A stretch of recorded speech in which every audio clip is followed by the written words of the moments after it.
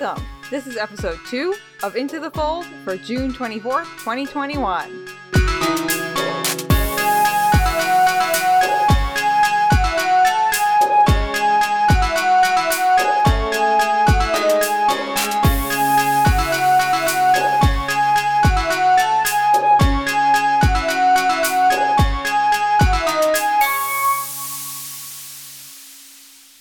Hello, world! Welcome to Into the Fold, an in-depth look at Leigh Bardugo's Grishaverse and all that it contains.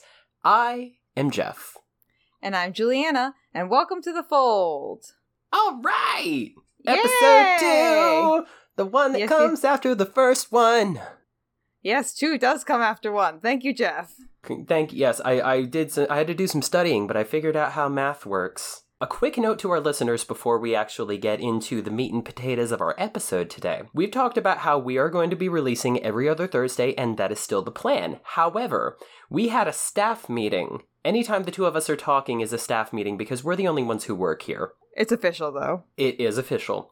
After our last recording, we realized that if we kept to our recording and release schedule the way it was, then there was only going to be 3 days between when an episode releases and when we record the next one. And we wanted to allow a little bit more time for people to listen whenever they feel like they can and to get their feedback in, because that's, like we said before, that's going to be our favorite part of doing this, is interacting with you guys. So what we're going to be doing is this episode is going to release on June 24th instead of July 1st.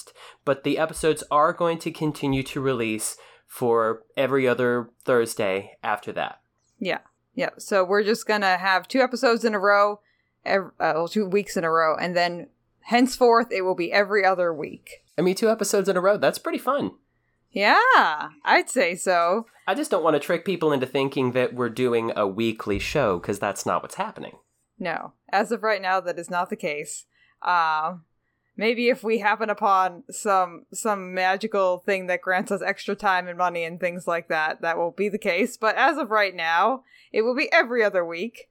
And we're still excited to do it, so yay! Yay! Excitement. Okay, what do you say we get into it? So we actually did have some developments since the last time we got together to record, so it is time for news from the front. So first, Juliana, you put this in here. Are they done with the writing of Season 2 of Shadow and Bone on Netflix? Yes, they are. I've seen on multiple social media platforms, multiple accounts, that they are finished with the writing already, actually. So it seems as if they were told probably a little bit before that they were going to be getting a second season. Or they just had the inkling of it, and now they're working on getting the cast and fine-tuning it. I found that they did the first draft, I guess, is what I mean to say. They've done the first draft of rewriting Season 2. So I have a feeling there probably will be some edits. They still have to do casting. There's still a lot of things left to do, but they're done with the initial writing of the second season. Which is exciting, because soon we might get some casting, and Jeff knows who I'm excited to get casted. I'm not going to say anything, because people who have not read the books and have not seen the show, I don't want to spoil anything for you, but I'm very excited for someone we have not seen yet in the show to be casted. Me too. I know which character I think most people are excited about. It isn't necessarily the one that you're most excited about, but It's a character whom I love very dearly. Most of the characters I love very dearly, except for the ones who are obviously intended to be villains. And what else do we have in the news this week, Jeff? Well, Leigh Bardugo, who I've suspected for a while is not all that fond of using social media, but understands the importance of utilizing whatever tools you have available to connect with your fans. Because she does post from time to time. Most of the time when she does, it seems like she's interacting with fans as much as somebody with her level of fame and her busy schedule is able to, but it's mainly to share news about what's going on direct from her. She made a post on Instagram letting people know that she's going to be taking another hiatus because she has got stuff going on. She is working on the sequel to her novel Ninth House. Ninth House is also being adapted for television. I don't think we talked about that before, but yeah, Ninth House, which we spoke briefly about in episode 1, is going to be adapted for television as well. I think it might be on I think I do remember hearing, I may be wrong, that they're adapting it for a different network than... the Netflix. Yeah, not for Netflix. That's kind of what my brain is telling me, HBO, but I have no actual facts behind that. That's just what my brain is telling me. We'll check it out. Yeah. But the other thing that has been news lately is that Leigh Bardugo has decided to step back from production of the Shadow and Bone series on Netflix. So it seems like, as Juliana said, they've finished the first round of writing for the show. So that's probably going to be edited by other people, I would assume. She may stay on in an advisory role, like they may check with her from time to time. We don't know, but as far as her working directly on production for Shadow and Bone on Netflix, it looks like she's taking a step back from that. Yeah. I mean, I don't blame her. She's doing quite a lot. So, and being a TV producer clearly isn't her main passion and isn't her main thing that she set out to be. She's an author. So I can see her kind of sidelining that portion of what she's doing right now and really just prioritizing her books and things like that. Right, and she may come back. That's also an option. Yeah. There could be a lot of reasons why she's doing it, but what's important, I think, is that she's recognized she needs to make difficult decisions in order to do what's best for her, which I admire. And because I know she's worked directly with Netflix to adapt the show, and she's so pleased with how it's turned out, I think if she's decided that she can safely step back from working on the show directly and leave it in the hands of people who are going to take care of it, then if she can trust them to do a good job with it, then I think the fans should be able to as well. Yeah, I agree with that. And that is what is in the news. Yes. Thank you, Jeff, for the news.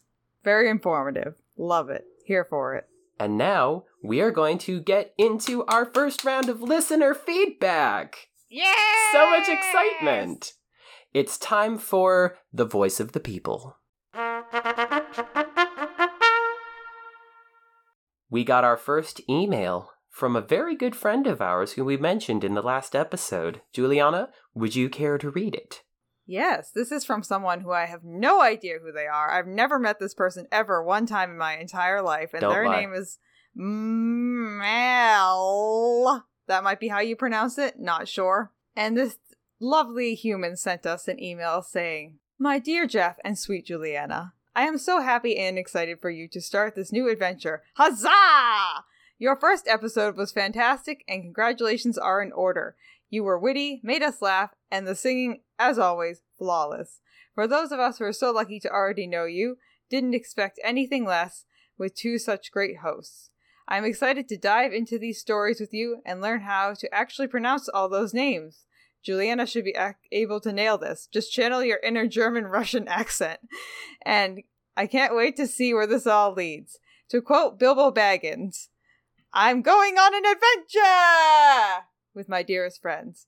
Stay fabulous. Love you both very much. Melanie."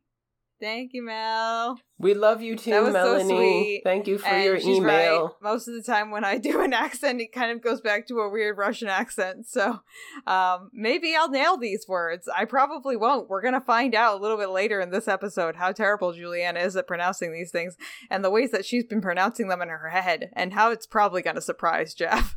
We also got a shout out on Instagram from Kendra Dantes. She is a fabulous musician. She writes beautiful music. And she's the only person I know who is writing music inspired by the Grishaverse. She may not be the only one, but she's the only one I am aware of. And she left us a comment to say that episode 1 is, quote, awesome. So we would like to say that Kendra is, quote, awesome. And if you want more proof, she has just released a music video for her song Fallen. It is out now and it is incredible. So go and check that out after you're done listening here. So you asked a question on Instagram of some of our listeners. You wanted to know, since we talked in our last episode about how we discovered the Grishaverse, you wanted to know from our listeners, how did they find the Grishaverse? And we got some very interesting answers. Yeah, we actually got a pretty good variety, and a lot of people who were very similar to you, Jeff, which is interesting. Our first listener feedback item comes from Allie, our friend Allie on Instagram, Diagon Allie. Allie said, I saw Kaz's name on the best book boyfriends list, and I had to read it. Six of Crows first, and then Shadow and Bone. So she kind of did the same thing as you, Jeff, even though I don't know if you saw Kaz's name on the best book boyfriends list, and that's what prompted you. I didn't, but I gotta track down this best book boyfriends list, and I am just crossing my fingers hoping that there is at least like a sentence or two on why the people on the list are there. Because Kaz Brekker is one of those fictional characters I can easily see people having a big ol' crush on, especially since they cast Freddy in the role of Kaz Brekker on the Shadow and Bone series on Netflix, because he is just a wonderful looking young man. Yes. But in terms of somebody you would actually want to date, I don't know about that. I'm in the middle of Crooked Kingdom right now, and ooh. You'll notice that she does say that this name appeared on a list of best book boyfriends, but she did not say whether she agrees or not. And maybe he was at the bottom. Who knows? Maybe it was a list of 100 books and it was the last book on the bottom. Right. Maybe. I'll check out the list and then we can talk about it. I would say as long as Kaz is above Edward Cullen, I think I'm okay with that. But don't start me on Edward Cullen. So our next comment on Instagram comes from ERDClown1, or possibly ErdClown1. That's a fun name. They said, I saw the show Shadow and Bone and liked it a lot. Started searching it on Pinterest and found a quote that was something like, if you think Inej's backstory is f***ed up, wait till you find out about Kaz's. Yesterday, I finished Six of Crows, and they were right. Ditto ErdClown1. They certainly do have really just heartbreaking backstories. Yeah. A lot of the characters do. It's something that the characters seem to share in common, is even the characters who seem to be succeeding or even thriving at the point where we meet them, when we find out about what they endured to get to where they are, they've been through a lot. Yeah. Most of the characters are like just going through a thing all the time. Oh my goodness, yes. All the time. It's going through things. It's a book. Yes. Our next person was Leslie, who is the Geek Weekly podcast, who is having a podcast that will be coming out soon. So go listen to her once her podcast starts coming out, I believe the end of June, beginning of July. And she said she's discovered the books through me. And I told her about them and she went and bought the books. So I'm very excited that she's going to be reading along with us. And she also told me that she is starting a book club with her best friend, and they're reading at least one chapter a day and discussing it every day, which is so freaking adorable, and I love that so much. That is exactly what this is. Yes, exactly. I told her her best friend should listen with us too, and we're happy to get any of their feedback that they have, so yay! So there you have it. You have paid it forward. I shared this with you. You shared this with Leslie. Leslie is now sharing this with her friend. Yes. And it's just going to continue. And isn't that wonderful? I think so. I think it's absolutely lovely. I think so too. So thank you, Leslie, for listening to the show, and congratulations on starting your own podcast. We can't wait to hear it. Yes. The last comment I have here about entering the Grishaverse fandom comes from Stacy. Stacy's a fabulous human being as well. She comes from the wizard rock band Swish and Flick. I'm a big fan of her music also, so people should check that out when they have a minute, because her spin on wizard rock is very fascinating, and I'll let you find out for yourself exactly why. But Stacy says, I walked into my teenage daughter's room and said, give me something to read. She has an amazing YA collection. She gave me Six of Crows. The cover had a gothy vibe, and the idea of a heist intrigued me, so I dove in. I was not disappointed. Awesome. I love this relationship that Stacy has with her daughter, where she's going to her daughter and saying, hey, why don't you tell me what I should read? Because so many times it's the other way around. Parents are trying to get their kids to read. They're trying to give their kids things that they might find stimulating, but she's getting excellent book recommendations from her daughter. Yeah, I think it's also a great way to connect with your kids, too, is because you know it's something that your child likes already. And if it's something that you end up liking, too, huzzah, you have something that you two can talk about, which is awesome. Definitely awesome.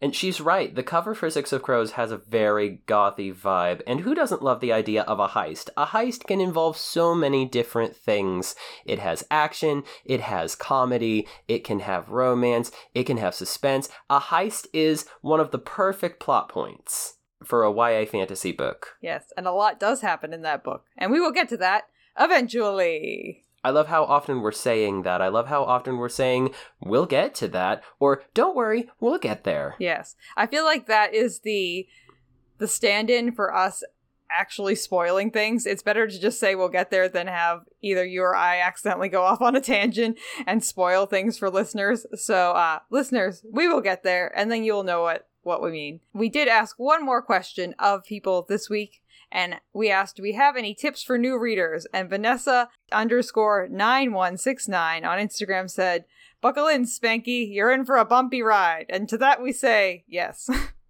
Very accurate. And thank you for calling people Spanky. That was classy. Always so much class on this podcast. Always so much class. So, Jeff, we also have one review this week, and I would like you to read it, please. Well, okay. We do have our first of hopefully many 5-star reviews, and I have no idea who could have possibly written this. But I'm going to read it. It says, if you're looking for in-depth discussion and quirky fun, this podcast is for you. Jeff and Juliana are so warm and welcoming. They make you feel like you belong, whether this is your 1,000th time reading the books. They just make it so enjoyable to read along with them. If you love the Grishaverse or just want something fun to listen to, this show is for you. Who could have written that? What mystery human being could have written that lovely review of us? Well, that's the point of usernames on the internet. Anonymity. And then before we get into our main discussion, you had some shout-outs that you wanted to throw out real quick? Yes, we just want to shout out Eric and Terry of the Grisha Cast for shouting us out, and we sent them little keftas, and we're happy that they liked them. So go ahead and check out the keftas that we sent them on their YouTube channel, because they're now featured behind their heads on their YouTube channel when they are recording their podcast. So you can see the pink and blue one and the red and black one that we made for them. So, huzzah! Huzzah. What do you say we get into our main discussion? Yes, let's get on into it. We're going to be talking today about the Grishaverse and what you should know about it going in. Some of the things may be nice to know more so than need to know, but I tried to pare the discussion down to things I probably would have liked to have known prior to reading the books, because they mention certain places, certain things, certain historical events that sometimes if you're just trying to absorb the universe, it can get very easy to lose track of. So we wanted to kind of unpack that a little bit before we get started. Yeah, and things like even getting a definition of what a Grisha is, we don't even get that until a few chapters in, but they are mentioned in the first couple of chapters. So it's just good things to know that won't really provide any big spoilers or anything, but they'll just make you feel like a more informed and ready to take on the books listener as we go forward. So our first thing that we want to touch on is the author herself.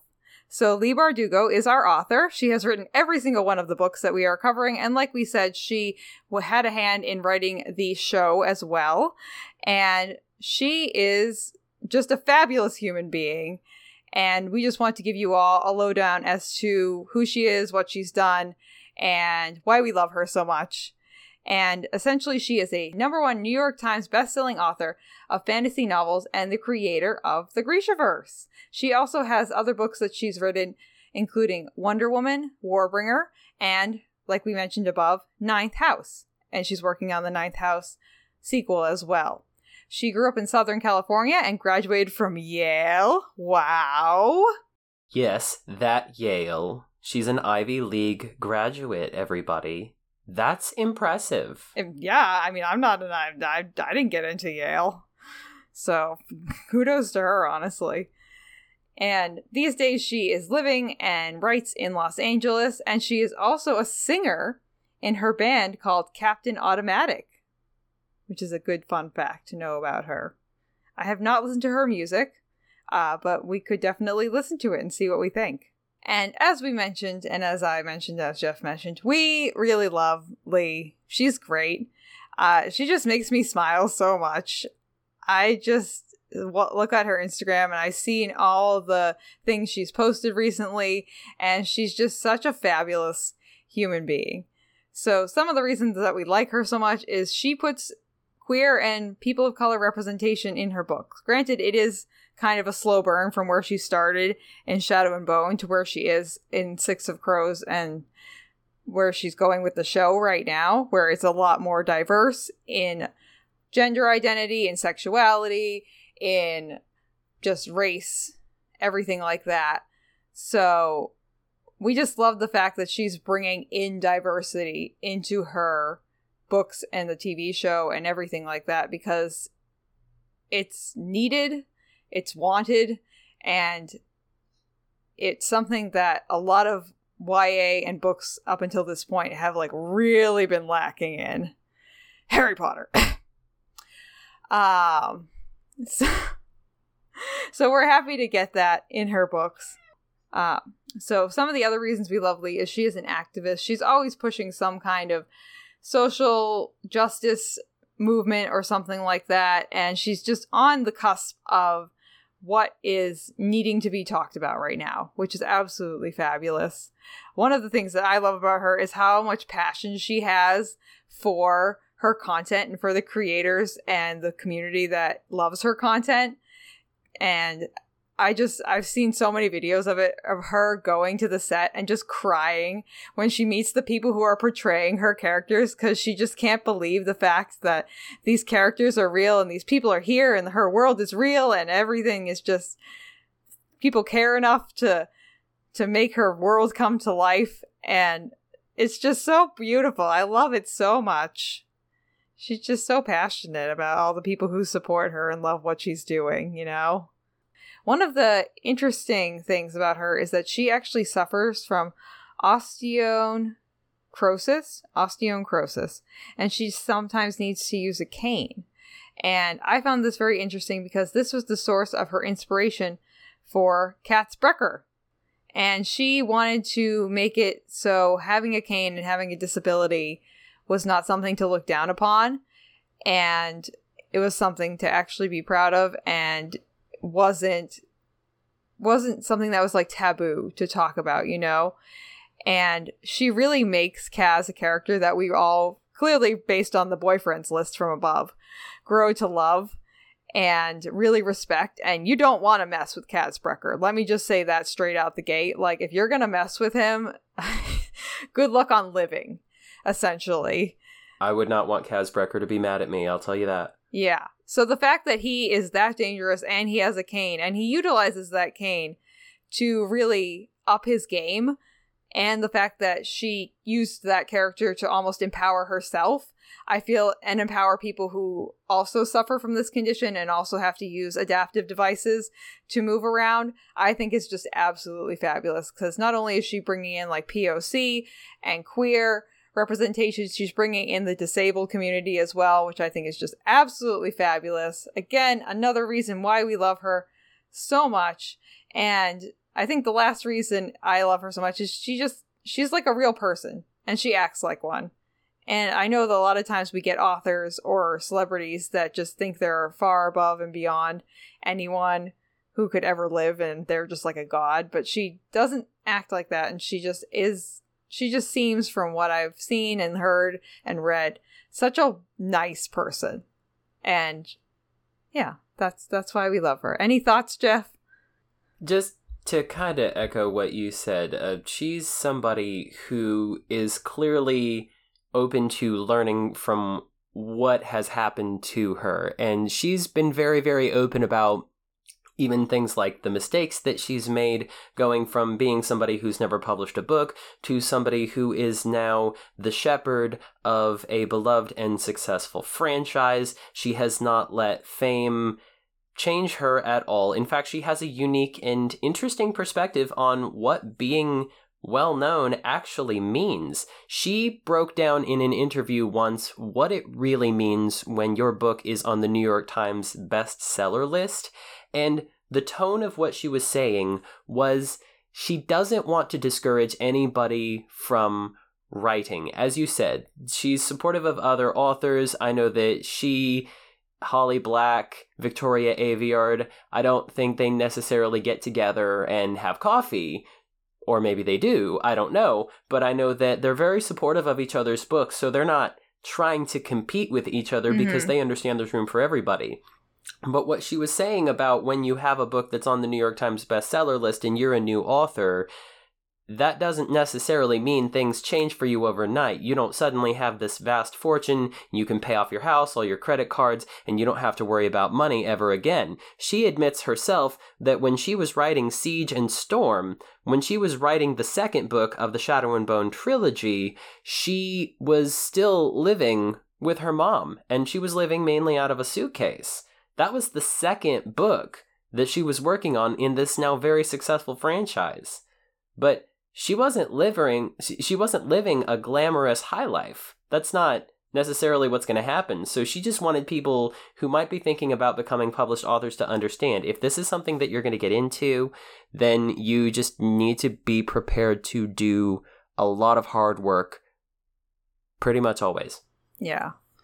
And she is just such a hard worker, and that, again, that's one of the reasons that we really just love her, and we're so happy that she is the author of these books, because we love her, we love the books, and we hope that gives you listeners a little bit of background information as to who our lovely author is. So I guess with that, we will head into what the Grishaverse is and some things that we should know before we start Chapter 1 of Book 1. So Jeff, what is the landscape of the Grishaverse? Well, the first thing that I want to say is that it helps if you have the map in front of you. There are several versions of the Grishaverse map. If you just do a Google search for the image of what the Grishaverse map looks like, I believe it's also in all of the published books so that you can keep track of where you are. We will send a copy out on our social media channels. You don't have to have the map in front of you. I think it just helps. Yeah, it's definitely very helpful because it's set up as it's not reflective of any other map you would really be able to picture in your head. So it's nice too. And I will say, one of the things that I like about the books, the maps that are in the books, is that each book has a different map in the front of it. And it's reflective of what has happened or will happen in the book going forward. So that's just a fun little Easter egg. If you're going to read along with us, you will get 3 different maps, which is fabulous. So when you look at the map of the Grishaverse, you will see that there are really 6 countries. They don't give a name for what the world is. Presumably it's just the world. It's safe to assume we are still on planet Earth. There's no mention of other planets.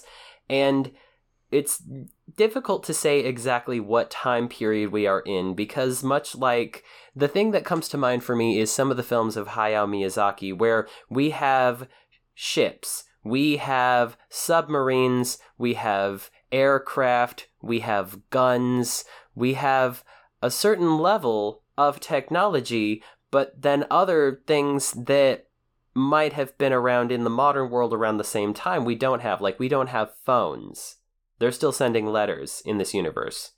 But when you look at the map, on most of the land seems to be situated kind of on the east side of the map.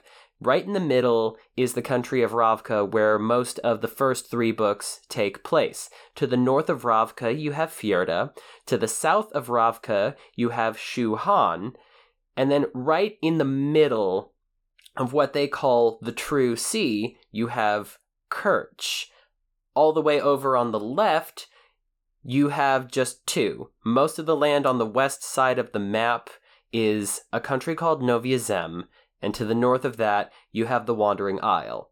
Now, bear in mind, this is just the way the map is laid out. If this universe wraps around a globe like the planet we are living on, then presumably there would be a path from Ravka to Novia Zem going around the other way, but we don't get that, and we're probably not going to figure it out. Yeah. I don't see us getting any answers to that question anytime soon. Probably not. But the first country we'll talk about is Ravka. Ravka is a monarchy that is made up of different provinces that are united under Yaramir the Determined. You don't have to remember that name. It's not going to be on the test. It's just the name of the person who united the provinces into what we now call Ravka. We've mentioned before that the inspiration for Ravka came from the country of Russia. Specifically, Leigh Bardugo said she had 1800 Tsarist Russia in mind when she came up with it. And Ravka and Russia, they sound kind of similar. One of the themes that's very, very prevalent throughout the series is war. The countries are at war with each other over something or another, and Ravka even has kind of a civil war going on between the Grisha and the non-Grisha. That doesn't really come about until a little bit later in the series. But It's something that you can tell is brewing underneath the surface because relations between Grisha and non-Grisha are not the best. The royal family of Ravka is the Lantsov family. Like in a lot of countries where you have a royal family, the Lantsov family has sat the throne of Ravka for a very, very long time. And as far as a religion, this is something I consider interesting. They have the veneration of saints. Like, we even have, Juliana and I each have a copy now of the Lives of Saints, where they describe who the saints are that are worshipped and prayed to in Ravka. But they don't seem to have what you would call a god or like a main figurehead that they worship. And the church itself doesn't really have a name either. They just speak about people who are faithful and who pray to the saints. And there may be religions out there like that, but there aren't any that I know of. When I think of saints, I usually think of Catholicism. Mm-hmm. But in Catholicism, you still have all of the usual figures that are worshipped and prayed to in Christianity. Yeah, I feel like it's very interesting that we don't get any kind of clear definition as to like what this religion is called, what the hierarchy is within the religion of people that are worshipped, because as people will go through the books, they use the word like saints to be like, oh my god, or like what the like all the time, and they really fall back on this idea of sainthood a lot, but it's not ever defined as to like the religion is called this, and these are the gods, and these are the saints, and blah, blah, blah, blah. It's pretty much just, we learn about these saints as we go along, we learn more about this religion as we go along, but we don't get actual definitions outside of like who some of these saints are, and that the apparatus is creepy. So that's really all I took away from that, you know?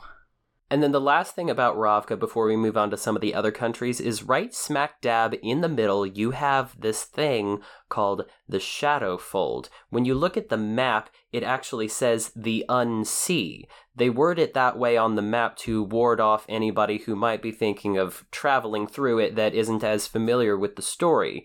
But what we find out initially where we pick up is that years and years ago, the first Darkling, who was also known as the Black Heretic, created the Shadowfold through an experiment that many believe to be an accident. What he was really doing was something called Merzost. Merzost is their word for something that is forbidden, and when we get into Grisha power a little bit more specifically, we'll talk about why that is. But through the use of Merzost, he accidentally unleashed this power that became the Shadowfold. It took on a life of its own. It expanded to form a border between East and West Ravka, and unfortunately, several Ravkan citizens were trapped in the middle of the fold when it was created, and they were turned into these really horrible, scary, winged monsters called Volcra. which is part of why it's impossible to just travel through the Shadowfold and pass from east to west Ravka freely, because any noise or any sound will incur the wrath of the Volcra, and they will, I believe, either eat you or turn you into one of them. Yeah. Neither one are good options. No, there are no good options. That's why they have to use a kind of land ship called a skiff that's powered by Grisha Squallers. We'll talk about Squallers. To sail very, very carefully across the Shadowfold. But even then, you have to do it very, very delicately, and very few people actually survive the trip. Yeah. Yeah. It's a delicate process. And very delicate. Not the best. But that is Ravka for you. And what is our next area of the map that we are headed to, Jeff? So to the north of Ravka, you have the country of Fjerda. Similar to Ravka, it does have a monarchy, but the more you learn about Fjerda, the more you find that the royal family is kind of just there for appearances, because all of the real power of Fjerda seems to come from the might of their military.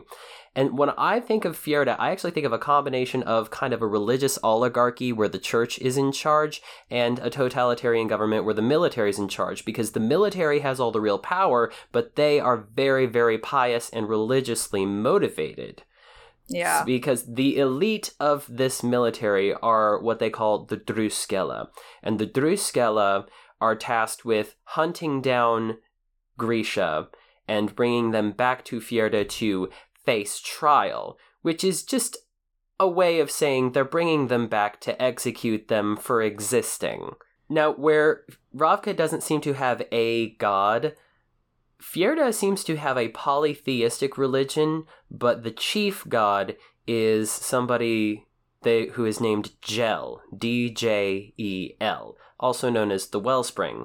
And I actually have a quote from Six of Crows. I know we're starting with Shadow and Bone, but this is a quote from a character in Six of Crows to describe what the Fjerdans believe. They says, "The Fjerdans believe all the world is connected through its waters. The seas, the ice, the rivers and streams, the rain and storms. All feed Djel and are fed by him." So in their religion, they also have an appreciation for the circle of life and the importance of nature. Certainly the importance of water. Yeah. Which is interesting because they, as we'll see in Six of Crows, have a strong affinity to ice. Mm-hmm. So a lot of their surroundings and a lot of where they live is very water-based, I would say. So very on brand for them. Very. Now, there are a lot of things that I both like and dislike about pretty much all of these countries, but the thing that drives me absolutely crazy about Fjerda is, in a word, patriarchy. Super patriarchal society. It is a very conservative country where gender roles are very, very much enforced. Women are not allowed to serve in the military. Marriages are often arranged. Women are not allowed to have jobs that are considered man's work. So they do all of these things to keep women in their place, and I'm just going to say it, to keep white men in power. That's what goes down in Fjerda. Yeah. And they do it through this veil of, oh, we revere women more than everyone else, and it is because we respect them so much that we must protect them. No woman would ever want to fight when I could protect her. Oh, no. No one would ever. Exactly. It's like, oh, go shut up and stick your head in a hole somewhere. Now, to the south of Ravka, I almost said Fjerda. Now, to the south of Ravka, you have Shu Han, which is another fascinating country that we don't get a ton of information about until much, much later on. We know that there is a royal family in charge. They are currently under the Taban dynasty. And unlike Fjerda, women can serve in the military. In fact, in the Shu Han, the queen's personal guard, who are called the Tavgarad, is made up of women. So they have a queen who is in charge of the Taban dynasty. The queen's guard is made up of women. So they seem to be in contrast to Fjerda. Women are the ones who are in charge here, which I think is really great. Yeah, I agree. And what's interesting is you don't hear much mention of men from the Shu Han who are in positions of authority. The queen has a council of ministers who serve as her advisors, but they don't say anything about a king. They don't say anything about the queen having a husband. They don't say anything about the queens having sons either. They may be there, but not that we're aware of. So the inspiration for the Shu Han came from China and Mongolia, and specifically the author says that the name is actually taken from one of the three major states that fought for supremacy of China during the Three Kingdoms period. So I think that the reference to what country the author had in mind is very, very clear, and I think it's respectfully done. Yeah, I agree. I feel like with all of the countries that she uses and creates, I feel as though she does it in a respectful way. So we can definitely see where she's pulled inspiration from, but it doesn't feel offensive in any capacity. No. Something that is very curious about Shu Han is that they have a particular emphasis on science and technology. And we see a lot of examples throughout the series of how advancements made by Shu scientists have both benefited the world and caused some serious problems. But one thing that seems to be a very big positive about Shu Han is that it's summer all the time. Yeah. If you are the kind of person who does not like the cold, I personally love the cold, but Juliana is pointing at herself right now. I hate the cold. So you would probably do very well in the Shu Han then, because it is summer all the time there. I feel like I could definitely live in a feminist, science-forward, warm community. I feel like that is my calling here. Okay, Juliana is going to be moving to the Shu Han. Yeah, peace out, friends. Here so I go. Just send us a postcard. Yeah, I'm sure they have some lovely postcards. I'm sure these ladies have a wonderful hand at artwork, so it won't disappoint. I'll tell you that much. Since so many people, especially people who are listening to this, probably started with Six of Crows, they will probably be most familiar with the country we're going to talk about next. Right in the middle of the map is this little parcel of land just kind of hanging out in the middle of the true sea there. It's called Kerch. It is heavily influenced by the Dutch Republic of the 1700s, but is also got a little bit of New York, New Amsterdam, Las Vegas, and Victorian London mixed in there. And that is a direct quote from an interview that Leigh Bardugo gave, I believe, to Barnes & Noble. Ah, okay. I definitely around the can release see of one of her books. I definitely see some of the Las Vegas and the New York influence in there as I've read through the books. I don't really know about Victorian London that much, but I'm sure it's there. Well, you can tell in the fashion, in the way that people conduct themselves, in the structure of how everything works in Kerch. And speaking of that, I summed up the country of Fjerda with the word patriarchy, so I will offer up a word to summarize Kerch, and that is capitalism. Yeah. The capital city of Ketterdam is run by a merchant council. They are the government. They literally worship the almighty dollar. They have a navy, but their part in the war game really seems to come from funding other countries' armies as part of a business transaction. They're mainly focused in importing and exporting goods. And, they literally worship money. They pray to a god called Gazin, who is the god of industry and commerce, in a place called the Church of Barter. Talk about the love of money. It's the thing that they care about. It's definitely a huge underlying theme with any interactions that we get in Ketterdam or in Kerch in the books. Yeah, imagine if the investors from the show Shark Tank were in charge of a city government and they had all the power. That's what we're working with here.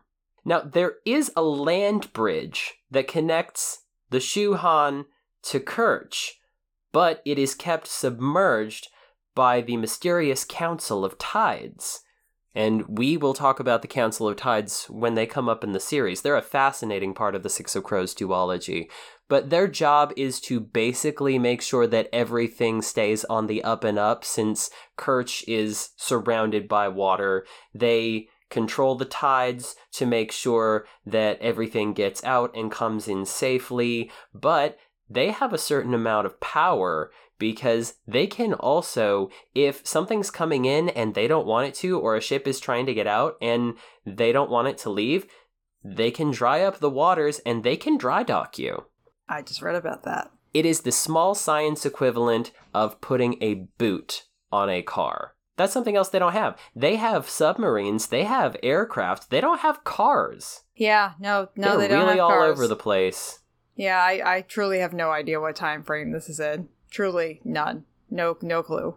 And there are gangs all over Ketterdam. Presumably other parts of Kerch. They really just focus on the city of Ketterdam.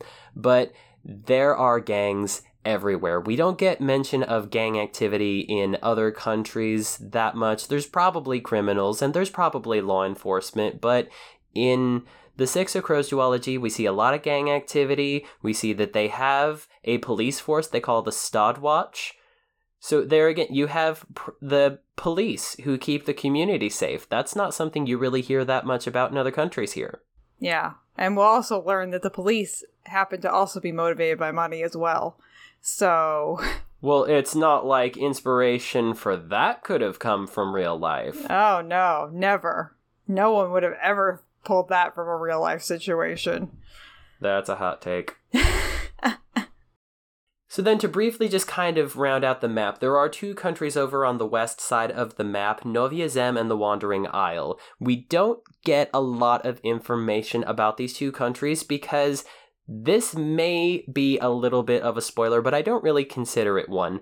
We don't go to these countries, not directly. We see glimpses of some of these countries through flashbacks, but we don't actually journey with the characters in real time to these places just yet. I'm hoping that we do because Novia Zem seems like a really fascinating place to me. The idea for Novia Zem was based on the idea that went into the American colonies in Australia with some other influences. And the name actually comes from a Russian archipelago called, I'm going to try to get this right, Novaya Zemlya. Sounds good to me. Sounds good to me too. Which translates to new land.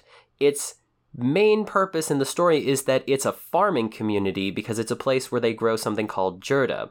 Jurda is a plant with orange leaves that is then distilled into something that you chew. It stains your teeth orange when you use it, but it's a natural stimulant, which since you have so many countries that have very active militaries or law enforcement or all of these people who are going to have to go on missions or go off to war or stand on guard duty, they're going to have to stay awake for very long periods of time. So something like jurda is going to be very, very important. Yeah, it's kind of like caffeinated gum almost that stains your teeth orange.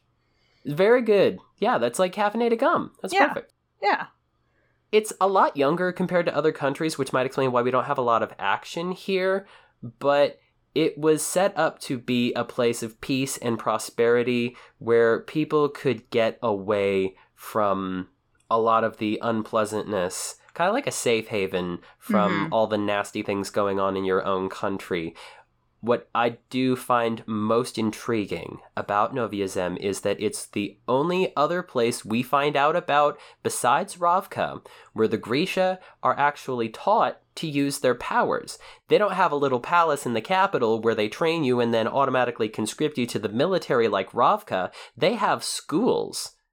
Yeah, which I think is awesome, and definitely it would be so interesting. And I know that you said you wanted a book here, Jeff. I do. It would be so interesting to see this book because I feel like the contrast between the books that we're getting right now, which are very much so filled with conflict and things like that, this would be a much lower stakes book, something to take to the beach and read and come away with a smile from. And I think it'd be nice. As you and I are both Hufflepuffs, Jeff, I feel like this would be a very Hufflepuff place to be living. Very much. And then the last country on the map is the Wandering Isle. We find out the least about this country so far. We don't go there. Not many of the characters are from there. The characters that come from the Wandering Isle are described as having a very fair complexion and red hair a lot of the time.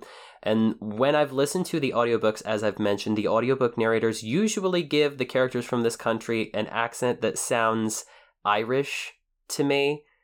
If it sounds like anything other than an Irish accent, I hope that some of the listeners will let us know. Ireland is referred to as the Emerald Isle, so I kind of thought there was a relation there as well. The Emerald Isle, the Wandering Isle.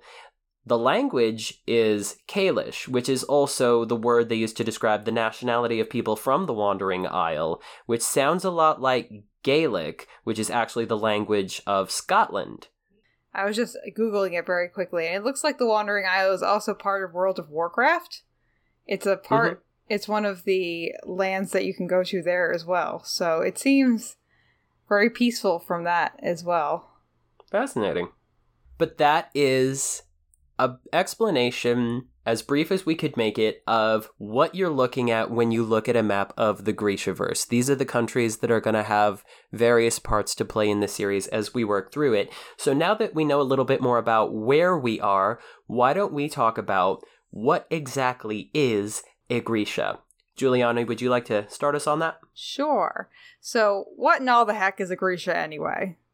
So this is something that I feel as though going into the books now before we start is kind of interesting and good to know, just because they don't actually define for you what a Grisha is straight out the gate. So this is just good background knowledge to have as we head forward into the fold. So a Grisha is a person who has the ability to use the small science. And what is the small science, you ask? Well, first off, it is not magic. Thank you very much. It is not magic. And it is the art of manipulating matter at its most basic form. So manipulating the cells and moving them around and combining them with things at a molecular level.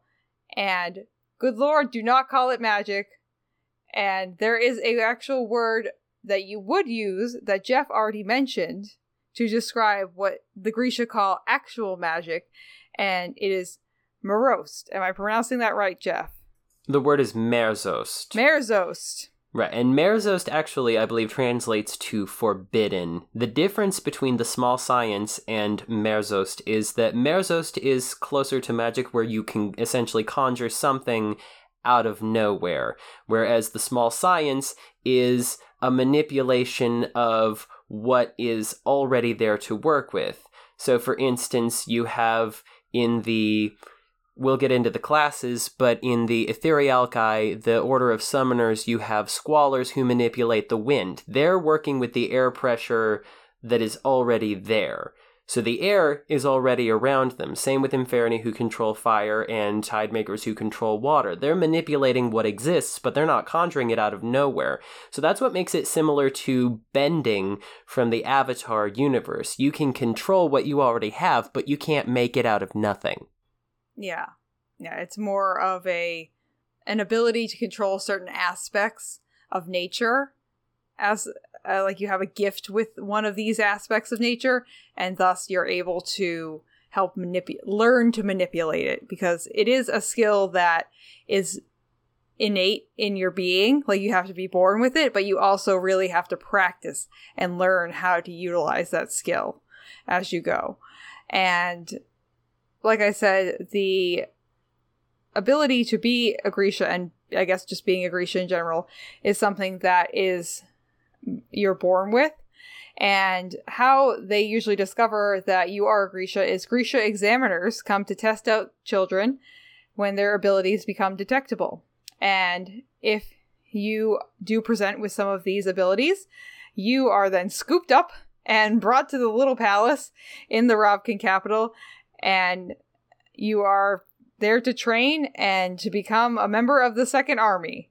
This applies to Ravkan Grisha. They aren't going out and seeking Grisha from any other countries. And we get into, at the end of this episode, we'll look a little bit at how they look at Grisha in other countries.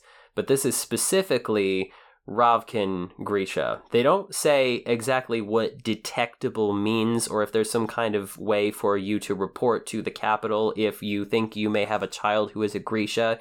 It is typical for Grisha powers, Grisha powers do have to be passed down from person to person. They can't just manifest out of nowhere.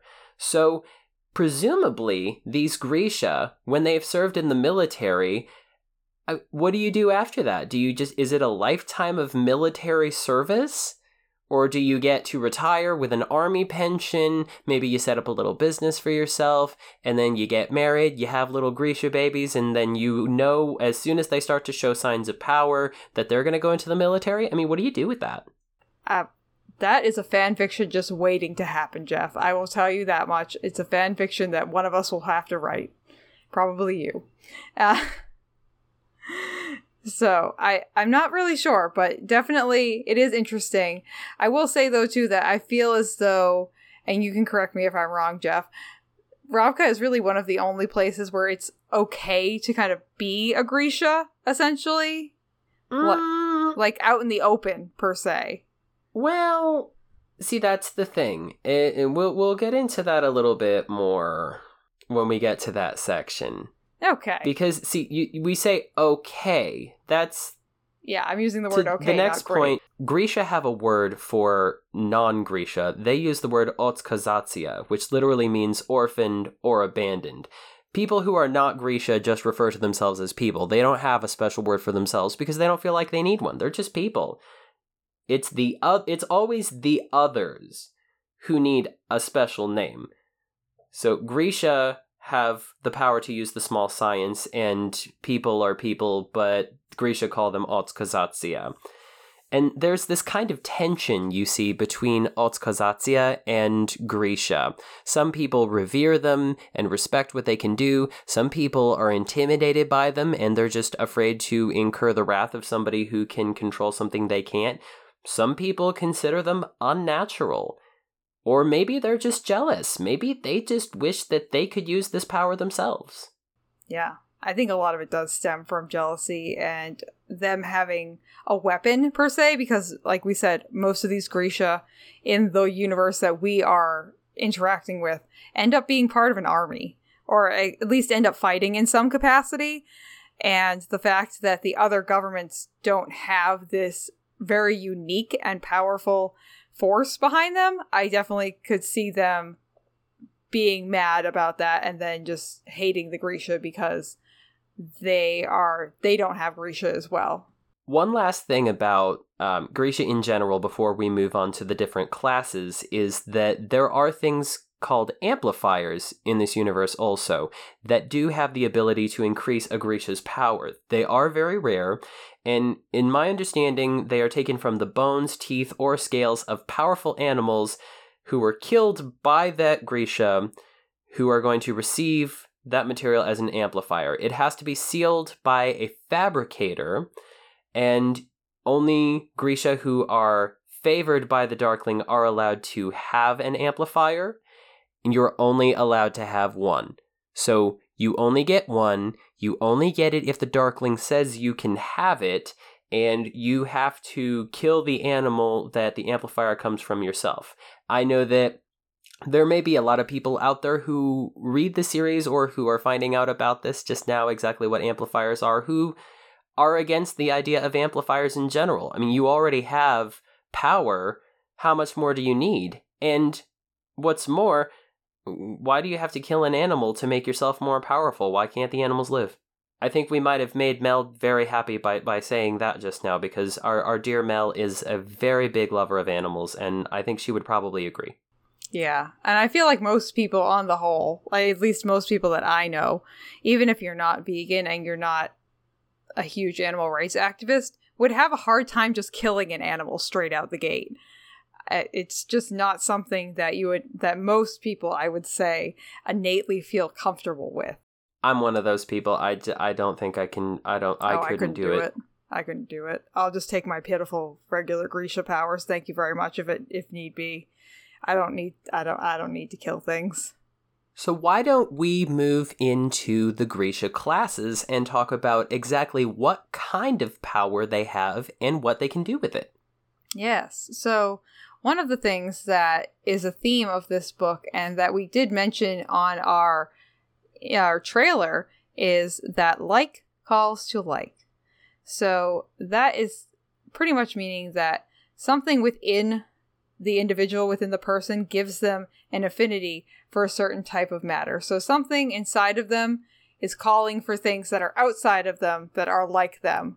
And given that connection with the thing that is like them, they are able to manipulate that. So say that the thing that you are like is like the water. So you can manipulate the water because something inside of you is like the water. And Mel is also going to love this because I've said like about 20 times in the last minute. I only counted 19, but okay. Oh, okay. Sorry, just 19. My bad. Now, I know that one of your favorite things about the Grisha is that they get a very special type of coat. So tell us about those. Yeah, so I love pretty shiny things. Let's just put that straight out the gate. And they have very nice coats that these Grisha wear, and they are called keftas. So these are a type of coat. It seems that most of the keftas are large kind of winter coats that are heavier coats. We do get a mention of some lighter keftas in the book that are worn to like fancy occasions and when it's a little bit warmer outside. But again, it's kind of reflective of the climate that these books take place in, where it's cold most of the time. So the heavy jacket is appropriate. But they are, I want to say, a calf length or at least a knee length jacket that is... Oh, you did write this in here. Wool for winter and silk for summer. And the battle kefta. Yeah, and the battle kefta is made from bulletproof core cloth designed by the Materialkai. And they have the fur cuffs and the fur collar. And if you want to see a good variety of these, I would say go look at some screenshots from the show. Because there are a lot of different ways that you can make these keftas. And like we'll talk about in a few minutes, the color of the kefta signifies what the order of the Grisha is, and we'll get into the orders in just a minute. But there are some very beautiful keftas. Whoever made these keftas for the show is fabulous. The stitchwork, the embroidery, everything is just absolutely beautiful. So I am definitely a big fan of the keftas, and it's nice to have them from a show standpoint as well, because it gives you an easy differentiation as to who is doing what. So you know, like, oh yes, this person is a Heartrender, this person is a Squaller, just by visually seeing them and what color they are wearing. So it's very, very useful and very practical in that aspect, and just very pretty and nice. I like it. So now we'll get into the different Grisha orders. The first order, the one that is, I would say, the most popular, or the one that most young people probably hope that they will end up getting to be if they turn out to have Grisha power, is the Corporalkai. The Corporalkai are the order of the living and the dead. They wear red keftas, and they have power over human beings, essentially. Their powers do not, however, have any effect on animals. If you have black cuffs and a collar, you are a Heartrender. Heartrenders have control over internal organs, and for that reason they are really the frontline soldiers of the Second Army, because they can control breathing, heart rate. They can actually slow the healing process so that your wounds will stick around much longer. They can even influence emotions, so they can knock you out. They can take the air right out of your lungs. They can just snap their fingers and you're out, depending on how much power they have and how much concentration they have. It's more a combination of weird arm movements and things like that, but... Right, that is essential for... Actually, any Grisha, as we go through these orders, are unable to use their power without the use of their hands. That is essential. For Heartrenders, they have to have the target in their line of sight, and they have to be within a certain range to really be able to accomplish what they want. So if you're standing right in front of me and I'm a Heartrender, then I've basically got you right where I want you. But if you're a lot farther away, and even if there's a tree in front of you. Like, I can tell you're behind it, but I don't have a clear shot of where you're standing, then my power isn't going to work. Mm-hmm. Yeah. It's a little bit finicky, but it definitely... This power and this Order of Grisha, definitely you can see why they would be the frontline soldiers, because if you have a very skilled Heartrender, then you can essentially knock out the front line of any army that you're going up against in like 2 seconds. Just cut off the blood flow to their brains. Done. Adios, friends. So the next type in the Order of Corporalkai is the healers. They have gray cuffs and collars, and that's exactly what it sounds like. They have the ability to heal. And it's not the most powerful, or it's not the most popular, I should say, but it's certainly one of the most useful, because we don't really get mention of very many doctors in the world of Grisha. So presumably, I mentioned earlier, I'm not sure exactly what a Grisha does after they are serving in the military, like when they're too old to really be of much use in battle from a practical standpoint. So maybe if you're a healer, then maybe you can take your army pension and you can set up a little medical practice for yourself. Become a family general practitioner for Grisha. Because they don't get sick, but they do get wounded, obviously, because they get hurt a lot. They don't get sick the way non-Grisha would. And if they don't use their power, this is something that's interesting to note also about Grisha, is that they keep themselves youthful looking and vibrant and healthy by using their power. But if you don't use your power and you're a Grisha, then it'll start to turn inward and it'll start to kind of make you waste away. Yeah. Yeah, I definitely feel like these healers are kind of a substitution for doctors in the books, because like you said, we don't get mentions about any doctors, but these healers seem to be able to kind of be the fix-all for any time anything happens that the Grishas are hurt or anything like that. And we should also note, Jeff, that this is your order. It is. Which is good to know. And I know that you said it's not the most popular, but I feel like most of the people I know actually said that they were healers or wanted to be a healer.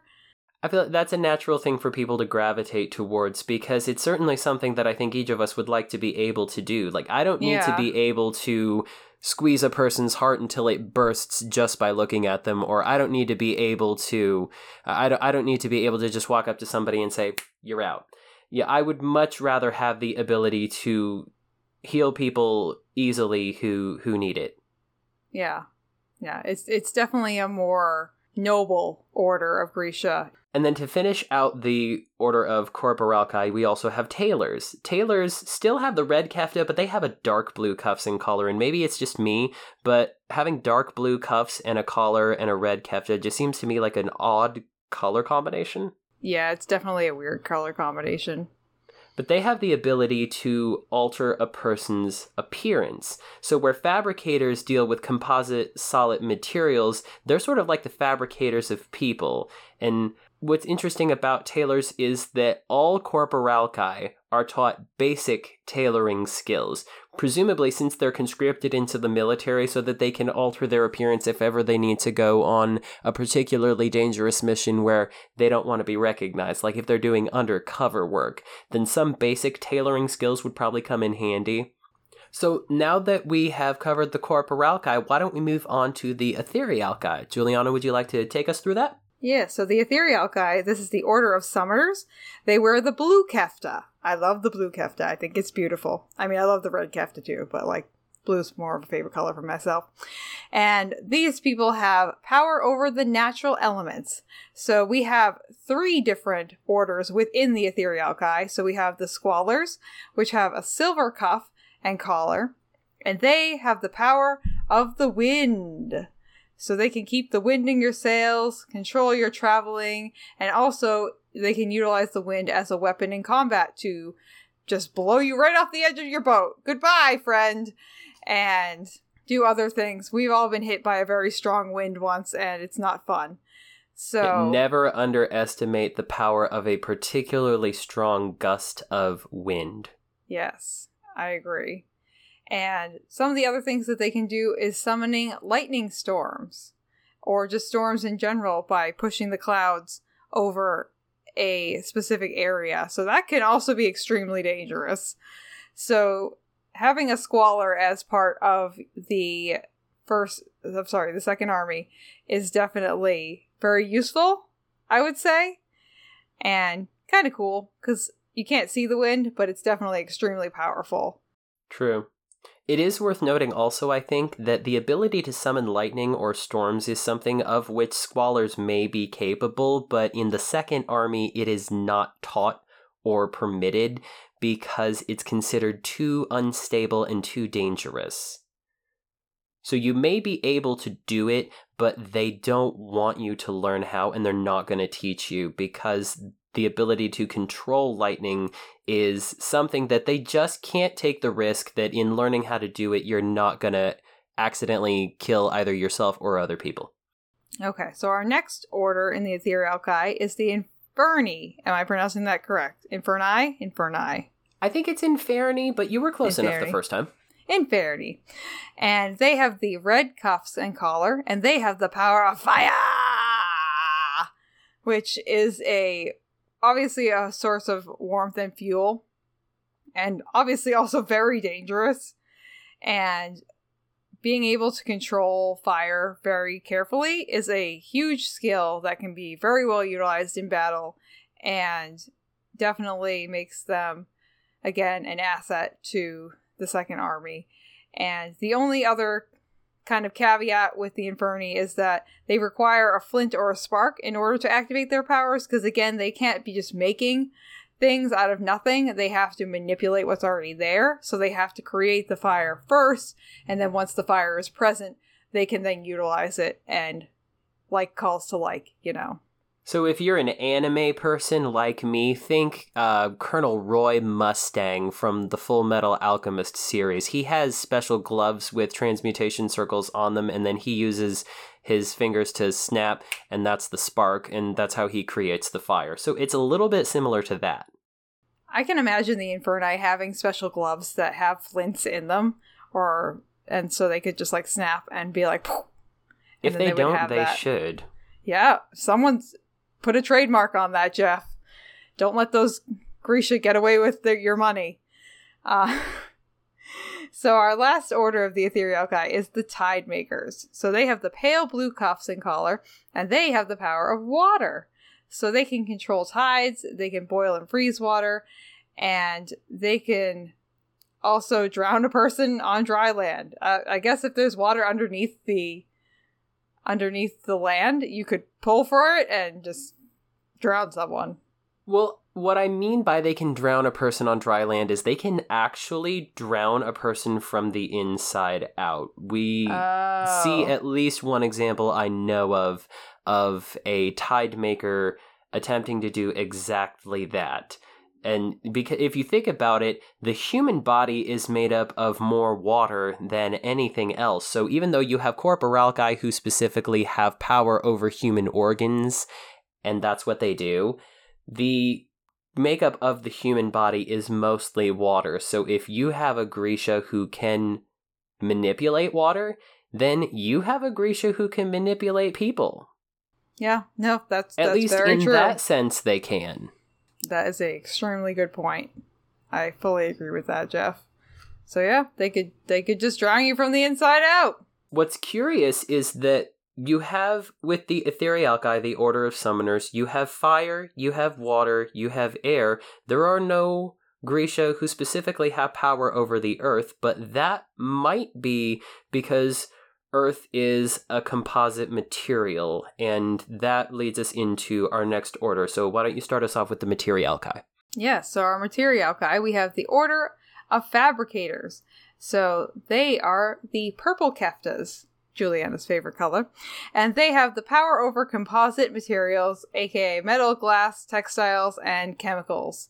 So, like Jeff said, they can control things like the earth. So, in regards to the orders within the Materialki, we have the Durists, which focus on working with anything solid on a molecular level, and can also change the texture and color of objects, and move solid objects with touch. So they're kind of the makers of the Materialki. They're the ones who are making new kinds of steel and new kinds of glass and all these different cool things that can be used and made like completely shatterproof glass or something like that, that just hold a certain property because they're able to manipulate the elements that are inside of these non-living things.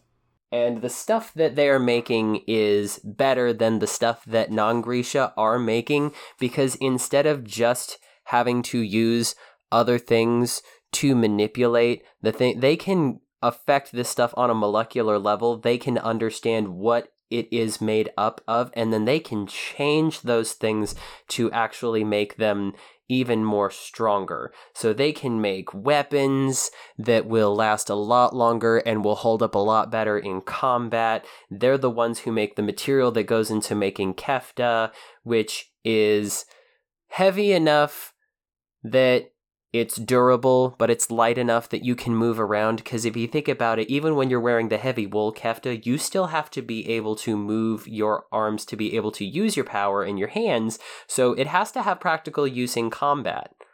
Yeah. They're kind of the biomolecular engineers of this universe. They are the ones creating things to kind of better the lives of themselves and other Grishas, and making the things, like you said, Jeff. They're the people who make the things. Okay, so just to round off the Materialki, why don't we talk a little bit about alchemy? Sure. So the alchemy are the ones that focus on working with blasting powders and poison, and they can take the poisons out of a person and themselves and then release them, which is very interesting, and these are the more weaponized of the Materialki, which is interesting. One thing about the Materialki that's unique to their order is, first of all, they get looked down on by the other Grisha orders because they aren't seen as powerful and they aren't really out on the front lines. A lot of their work happens more in laboratories, behind closed doors. Nobody really knows exactly what they get up to, but they also generally get just referred to as fabricators, because whether you're a Durist or an alchemy, you kind of end up working together so closely that they're rarely distinguished according to which kind of Materialki they are. So in general, if you're a fabricator, you're a fabricator, and that's how most people are gonna look at you. Yeah. And this is my order. I am a Durist. I identify as a Durist because I don't want to deal with poisons, thank you very much. And I like to make things. So you do like to make things. And were you much good at science when you were in school? I don't think we've ever talked about that. Oh, yeah. Like, being a dietitian, I had to take organic chemistry and biochemistry and molecular biology, all the sciences. My whole degree is in science. Well, there you go, yes. Then. You identify very well with this order because it has a lot to do with where your strengths are and what you're good at. Yeah. That's definitely a huge reason as to why I identify with this one. And there are some really great characters among the fabricators, as we'll see when we start to get into the series. Yeah, there definitely are, and I'm excited for people to get to know them, so that'll be fun. So just to round off our discussion of Grisha, why don't we take a little bit of a closer look at exactly how the world views them. Mm-hmm. We get a ton of information about Grisha in Ravka. They make up the Second Army, which is led by the Darkling. As we've discussed, they're feared or mistrusted by many common people, and the most tension actually seems to exist between the First Army and the Second Army. The First Army is made up of regular soldiers, and the Second Army is made up of Grisha. The First Army, in general, does not like the Second Army, and other people may have their opinions about why this is. I think they're jealous.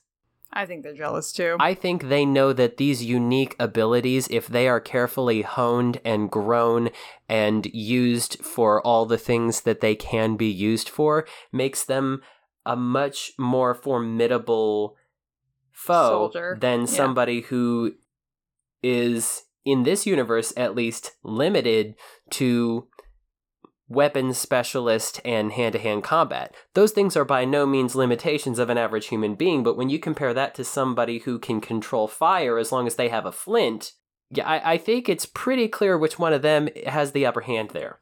Yeah, just a little bit obvious. In Fjerda, Grisha, as we said, are considered witches and abominations, and they are hunted by the Druskella.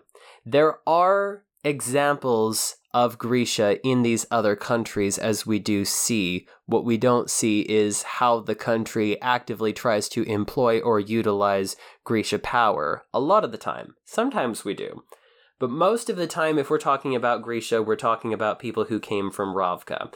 If there are Grisha in Fjerda, I think they try to use their power because even if no one ever taught them otherwise, they know what's going to happen to them if they don't, because they can feel it. But they don't ever come out and proud and say, look what I could do. Because if they do that... That's a bad idea. Off with your head. Yeah, bad idea. Not a good idea. In Novia Zem, even though we don't get a lot of information or insight yet as to exactly what Novia Zem is like from a first-hand perspective, they actually have a word for it. They're referred to as Zoa, which means blessed. So in Novia Zem, they have reverence for the Grisha. And as we said, they have schools where they can learn to use their power. It's a place of peace.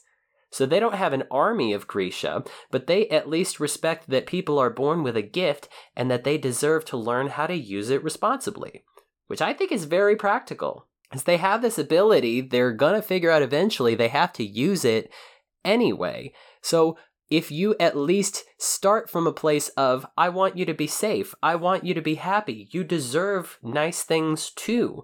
So let us help you to learn these powers safely. I mean, that's the responsible way to treat things. Right, because then you're creating a culture and an expectation of, we're happy here, let's respect one another, instead of, let's use this weapon to crush our enemies. Yeah. In Kirsch, they have Grisha working as indentured servants, but when you find out about indentured servitude in Kirsch, what you find is that it's a lot of rich people tricking less educated people into contracts that they can't get out of. You sign a contract agreeing to be paid a certain amount, or you work until you have paid off a debt, but then they charge you for everything, and when you finally get a look at what your ledger says, you end up owing them more than when you first arrived. Mm-hmm. So an indentured servant in Kirch is not something that you ever want to be. I don't think indentured servitude in general, I don't think it's a good idea. No, it's just another kind of slavery. It's Mm-hmm. slavery with a paycheck. But a lot of it really comes down to a slave trade. They bring in Grisha and they have them enter into these indentured servitudes. Yep. And then they either never get out of it or they don't survive. It's sad. It's terrible. In the Shu Han, I don't think they use Grisha in their army, but they do seem to take advantage of Grisha power to create the kind of things that you wouldn't be able to do with ordinary science. Like, we in the real world have not come up with a way of creating a cyborg. Someone correct me if I'm wrong. But in the Shu Han, they take Fabricator and Corporal Kai power and combine them to make people who have very unique and dangerous abilities. So they're sort of a combination of First and Second Army soldiers. And when we get further into the series, we'll see examples of exactly how they employ that kind of technology. But that, to me, sounds like a lot of mad science. And then, of course, the Wandering Isle. No idea. Yep. We don't know anything about them. Don't ask. No clue. There No are idea. Grisha, I believe, who come from that part of the world, but they end up somewhere else. We have no idea what Grisha get up to who are from the Wandering Isle, who stay there. We don't know. But that wraps out everything that we had to say about things that you should know before you head into the Grishaverse. So I have a fan fiction, and I would like you to make, as we do, Jeff, if you would like to make one prediction on this fan fiction, I will say that the name of the fan fiction is Mallory. Just Mallory. That's the name of the fan fiction. Uh-huh. I will say it does include an OC, which is an original character, and that the tags on this are comedy and romance. Okay. What would you like to guess happens in this fanfiction, Jeff? It is only 368 words. It's not a very lengthy fanfiction, so there's not a huge character arc happening here, but what would you say is going to happen? I'm going to say that since it's only 300 and something words, this is going to be one of those fanfictions where somebody is writing a letter to somebody else. Ooh, a letter fanfiction. That's a good guess, Jeff. Yes, somebody is writing a letter to somebody. I don't know what. Okay. So there will be a letter writing situation involved in some capacity here. So let's hear it. Okay. Mallory. Ooh, Darkling, I'm so happy to see you, Mallory called. And you, Mallory, the Darkling. I'm wrong. The Darkling I'm purred. instantly wrong. I've longed so badly for your presence. OMG! You make me blush, Darky! Mallory placed her... Mallory placed her hand on the Darkling's shoulder with one hand. Darky? I don't think you should say that. I don't think you should say that. Well, Mallory just did, so... Oh my goodness. Mallory placed her hand on the Darkling's shoulder with one hand and twirled her hair in the other. She batted her eyelashes at him. Her love for him was almost... toxic. The Darkling looked at Mallory darkly. Kiss me, darling. Okay, my darling! Mallory threw her arms around the Darkling's neck and smashed her lip up against his. This is not how a conversation with the Darkling would go at all. He traced her lip with his tongue, begging for entrance. She obliged. Their tongues battled for dominance.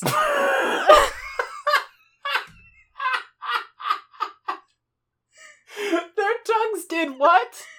Battled for dominance. Oh my god. Okay, tongues are battling for dominance. Oh my god. Now I wish this was longer than 300 words. Yeah. Well, this is the only one that this author has written, so I was very sad that there was not a sequel to this.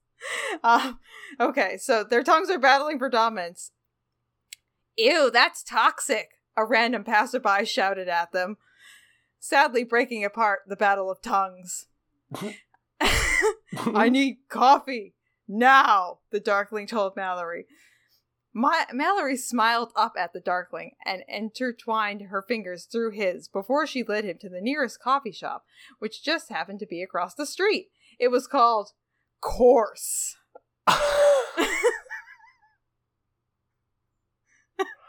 Okay, so they have a battle of the tongues. Somebody walks by and makes a disparaging remark about their epic makeout session, which has a name, the Battle of the Tongues, and now they're going out for coffee. Because the Darkling needed coffee. He said he needed it now. Uh-huh. He's tired. I mean, having a battle of the tongues really drains you. Uh-huh. They went inside. They walked up to the barista. E.L. James, but not that E.L. James. Another one. E.L. James isn't even a Ravkan name.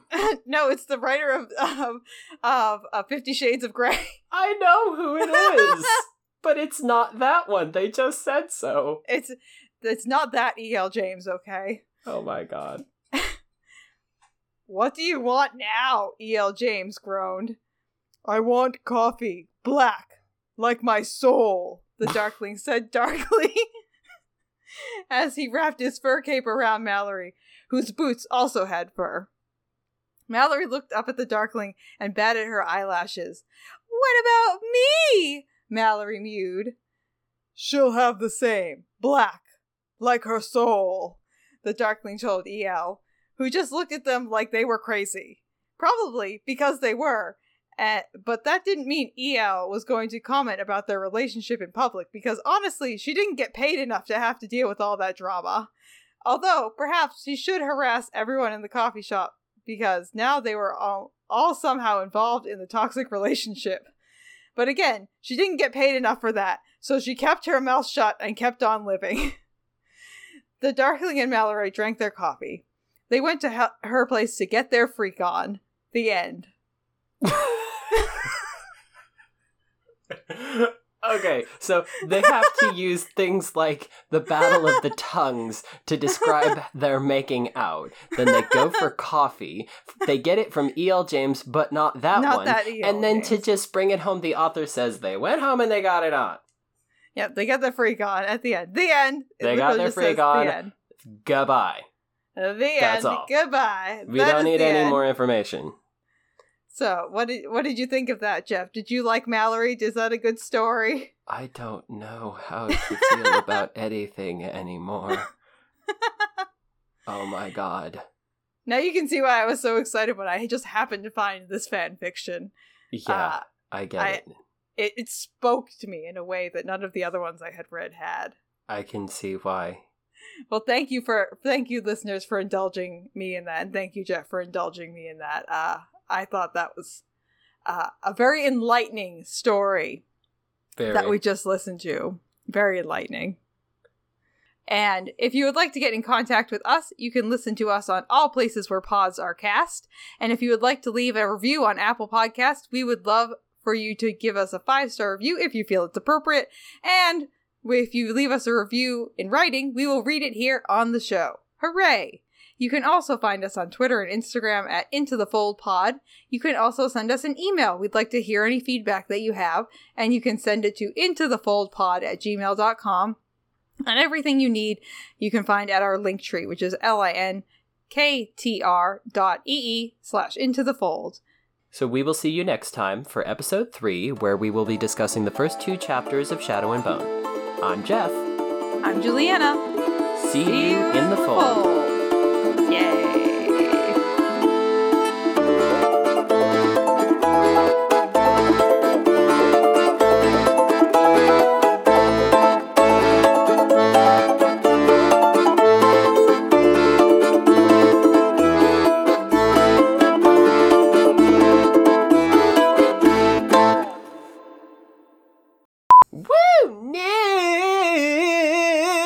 News. Wow, okay, that might be better than the actual, little news thingy that you had. I don't remember where I got that from. I'll look it up and I'll tell you after we're done here. Oh my god. Oh my god, you guys. We're We're here. gonna go to a Pretty Little Liars meet and greet. Oh my god. It's gonna be so fun. I love everyone so much.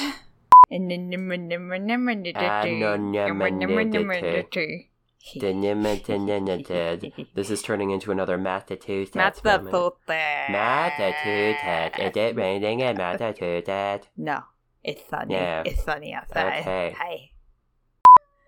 I hear a kitty cat. That would be Yuki. She's upset that she's not sitting in my lap right now, but I can't guarantee that she'll just sit here and be quiet the whole time. Well, that's fine. She made her guest appearance, and we're happy for her. You want to know how I pronounce that word in my head, Jeff? I would love to know. Drunskill. Drunsk. Okay. Drunskill. Okay. The Drunskill. There's no Uh-huh. N. There's no Nice. N in that. Like is like calling to like, and Like, oh my God. we're liking that like calls to like, because like when like likes like and you like, then you can call like to Yeah. like. And oh my I like it. God. I love it. So cool, Jeff. So cool.